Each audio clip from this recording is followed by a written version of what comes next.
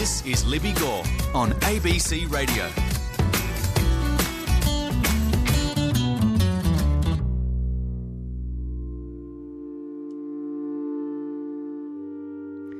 Okay, you're obsessed with The Crown.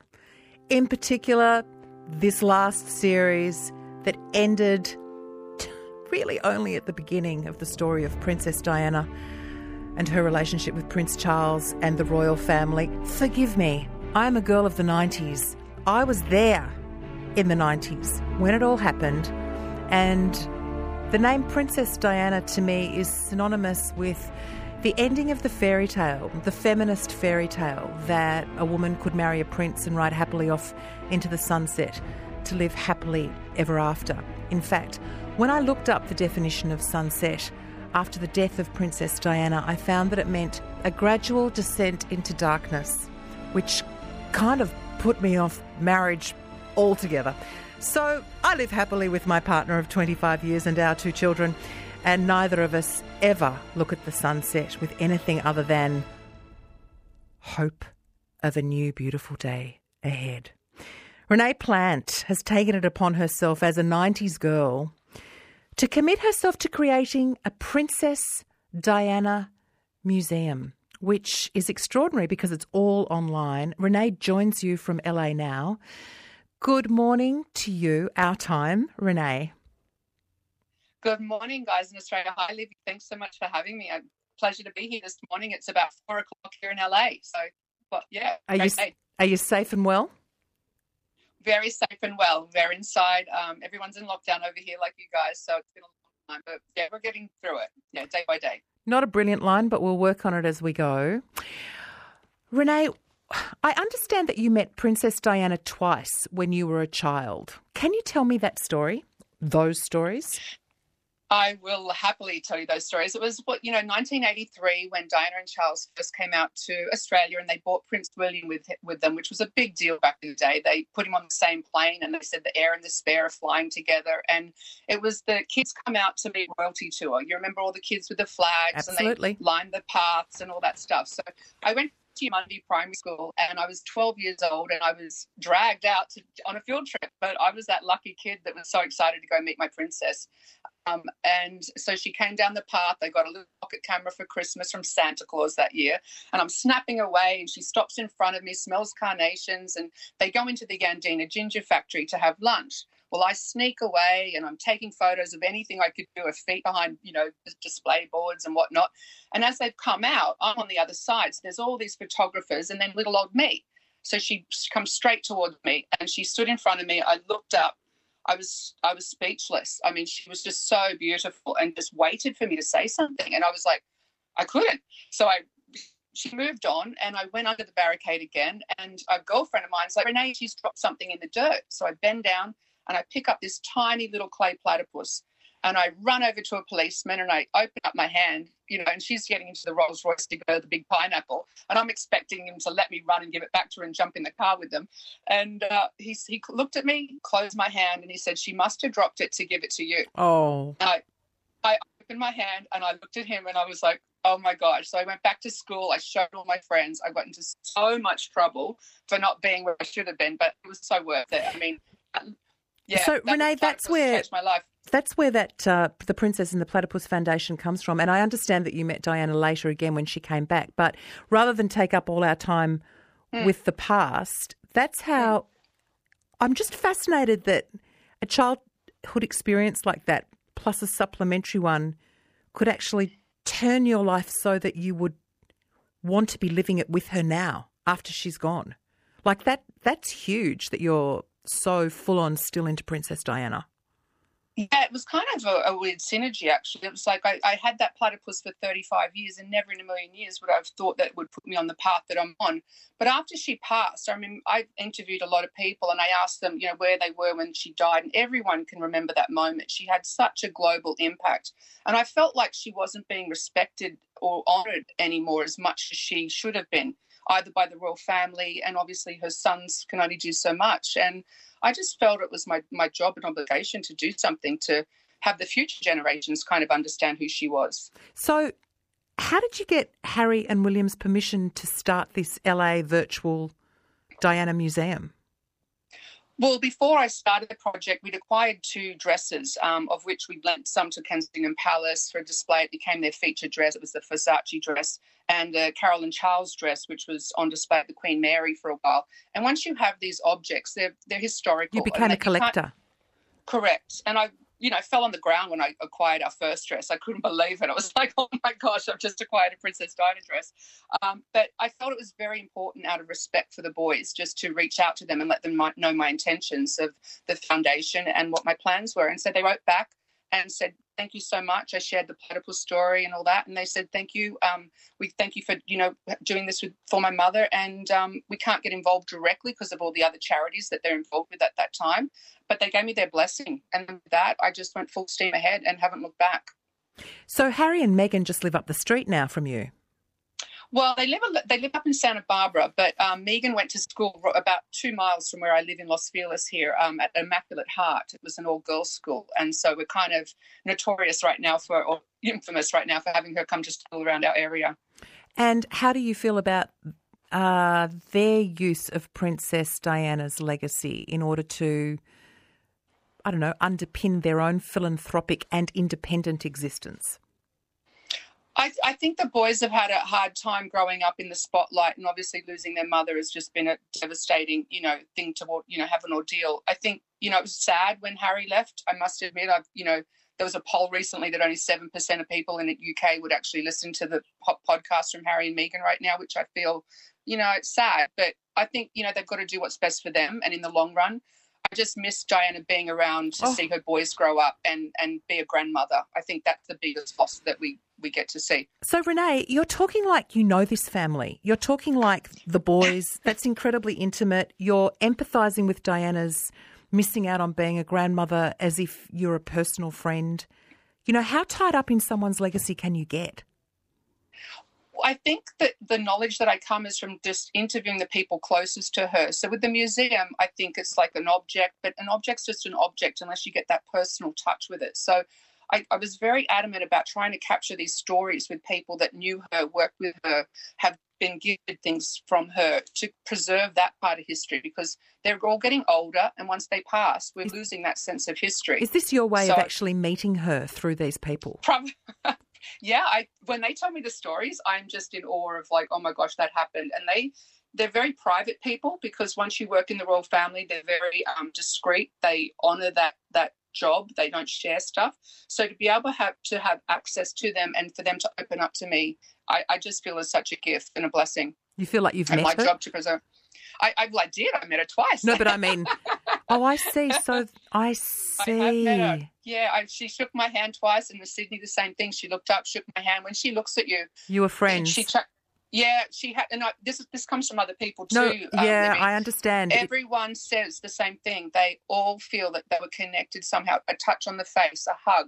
She made people feel so connected, and that was her global, popularity, I suppose, and the gift of kindness and humanitarianism. We've lost it. So in actual fact, we have a young woman who was completely disconnected and felt unloved in her personal life, surviving on the adoration of a whole heap of people she didn't know. Yeah. And that's the tragedy, like you've introduced, a girl's fairy tale. I grew up watching The Wedding, I was 12 then, and it was a fairy tale. And to see that tragedy play out and then her death, tragic soon, it was just... And Mother Teresa died, remember that, 5 days apart. And they were the two most, to me, people I looked up in the world that could change it. And they died, very suddenly. It's tragic. Yes, interesting. And, of course, everybody's multidimensional. I remember reading some, broader perspectives of Mother Teresa as well in the days after her death, as there have been conversations about Diana. But this is the sort of conversation that you had, Renae, with people who were close with Diana or who worked with Diana in her role as being a princess. This is a little snippet of a conversation that you had with Richard Young, who was a photographer who took possibly the last photo of Diana on her 36th birthday. Is that right?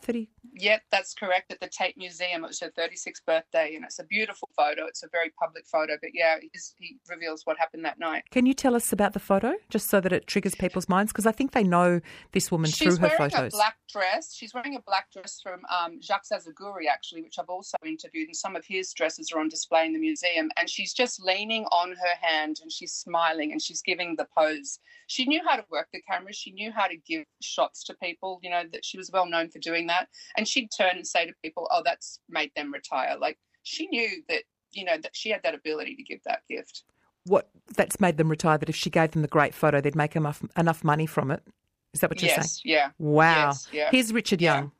That was the last time I ever photographed the Princess Diana. I got asked by Vogue and Chanel to come and be the in-house photographer. I was talking to Diana that night. We were joking and laughing, and I wished her happy birthday. We had a nice long conversation about I don't know what, but anyway, it doesn't really matter. But we had a really good evening, and then she sat down for dinner, and I was on the other side of the table, and she just gave me this beautiful pose and this beautiful look, and it was a very memorable portrait of her. And I will always remember her through that portrait because, to me, that was the last picture I ever took of her.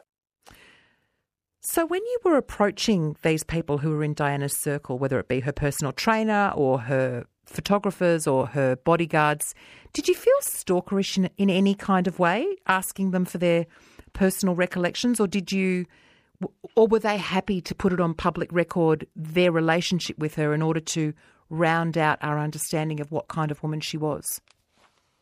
Yeah, good question. I feel like initially, like I said, people are very reluctant to open up. There's a lot of people that are still today will not share their details about her life. And Richard Dalton is one of those, members that was her hairdresser for 12 years and has not disclosed stuff in public. So to have access to him and for him to give hour-long interviews just about, doing her hair in all these different countries, in Thailand, pulling out the flowers from the vase, and it's put her in her hair, and that was the, shot all around the world, the next day, and he just pulled it out of a vase. Stories like that, you just don't get them. So to have access to them, but Victor Edelstein was another one that was really hard to get because he's retired 30 years ago, but he was the most famous designer, did all her dresses, and he's painting now. He's retired. So I just don't give up. I would just, day by day, I write to them, and because it's a charity too, it's a non-profit foundation. It gives back to children and charities in Diana's honour and legacy. They're open to that. So, it's a really great synergy to be able to keep that legacy alive. And I think at the end of the day, they are happy to share, what they love. I'm going to open up the phone lines if you were a Princess Diana obsessive, or if not. 1300 800 222 is the phone number. 1300 800 222. What triggered your innate interest? What made you weep when she died? And what makes you still reel when you think about a life that was spent, that was pitched to us all as that fairy tale, and which we subsequently learned was actually a bit of a nightmare? 1300 800 222 is the number. Do give us a call if you would like to join in this conversation with Renae Plant, who's the director of the Princess and the Platypus Foundation, which brings you the Princess Diana Museum, which you can visit online, and Renae will let you know how to do that in just a moment. Renae, I need to tell you that I did my own Princess Diana Odyssey in 2000 as working as Elle McFeast, and I took a horse riding lesson with James Hewitt, her lover. It was to find out how she felt when she went horse riding with him. Would you like to hear a little bit? I would love to, Libbi. Please share. I shall. Hello, Elle. James, How are you? pleased to meet you. Very good to meet you. Welcome to England. Thank you very much. You're going to teach me how to ride one of these pedigree thoroughbred. Well, we'll start to the initial stages of instruction so you can get on Cedric. Cedric. This is Cedric. I've never been on a Cedric before. Have you not? So we went on a horse riding lesson. I'm perfectly happy to send it to you and see if it's appropriate to be in the museum. I would love that. I would love to add that, Libbi. Thank you so much. Mary is from St Helens in Tasmania. She wants to join our conversation. Hello, Mary. Hello. Yes. yeah, just brought back memories, and we all knew where we were when she died. But I actually, my cousin and I met her when she visited Tennant Creek in the Northern Territory when I was living there. Mm. Yeah. Tell us the story. Yes, well, it was, I think it was about 1982, and she brought, as you mentioned, Prince William out, and yeah, she'd been to Alice Springs and Simpson's Gap, and I remember that she looked very thin and sunburnt legs, and they both hopped off the plane. Well, first of all, how we got her to greet you or come over to us at the railing at the airport at Tennant Creek was we dressed up my cousin's little baby who was the same age as Prince William in a beautiful little dress and had her on the railing. And anyway, they hopped off the plane and yeah, she was looking very thin, and Prince Charles in his safari suit and yeah, she just came straight over to us and she looked quite sad and that, and just asked me yeah, what it was like living in a small community like this. And I said, look, it's the people that make it, it's a fantastic place. Yeah, so, yeah, and, yeah, she just was doting over little Hayley, the baby at the time, who's now the same age as Prince William. Yeah, so, yeah, so it was very, and we got a photo, I've got a photo too, not a very good photo, but a photo of us looking at her and her But looking at us. Treasured, Mary. Treasured.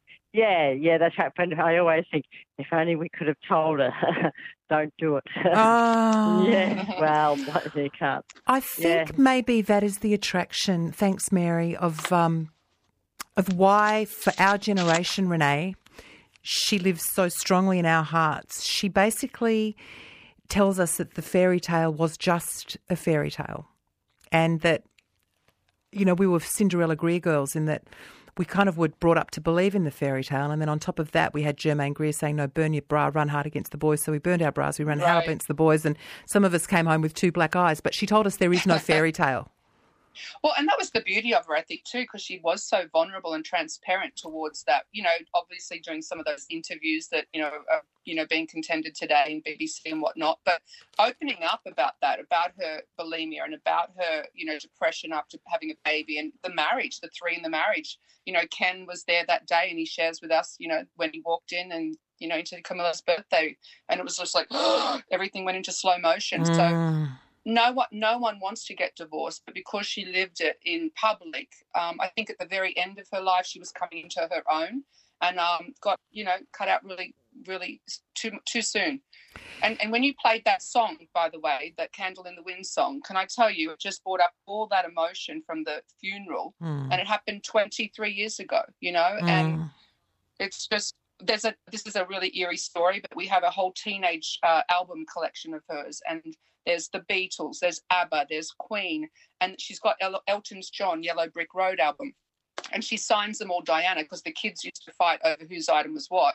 And then she's got 3 love hearts under Elton John, and then over on the Marilyn Monroe song that you just played, Candle in the Wind, she's got Love You Marilyn, and it's like eerie because she didn't know Elton at the time. And then that song was played at her funeral, and that's in her Gone Too Soon gallery. It's eerie. Well, Renae, finally, your verdict on Meghan Markle.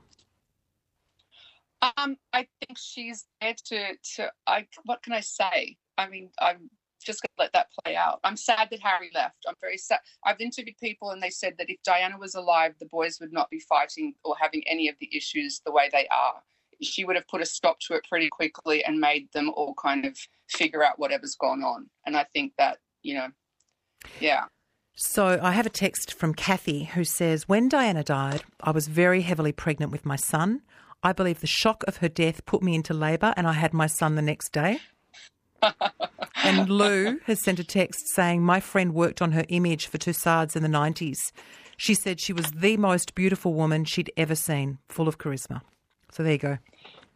Yeah, thank you. And I love the thing about the museum is people connect in real time and they can talk to each other. It's never been done before, so you can actually do it via text, audio or video. and we have a virtual avatar that can take you around if you're not that tech savvy. So, but it's a really good community place where people can come together and share their stories about Diana and the pieces. Yes, and many of us have secret stories about Diana that we need to, talk to someone who understands. Thank you so much, Renae.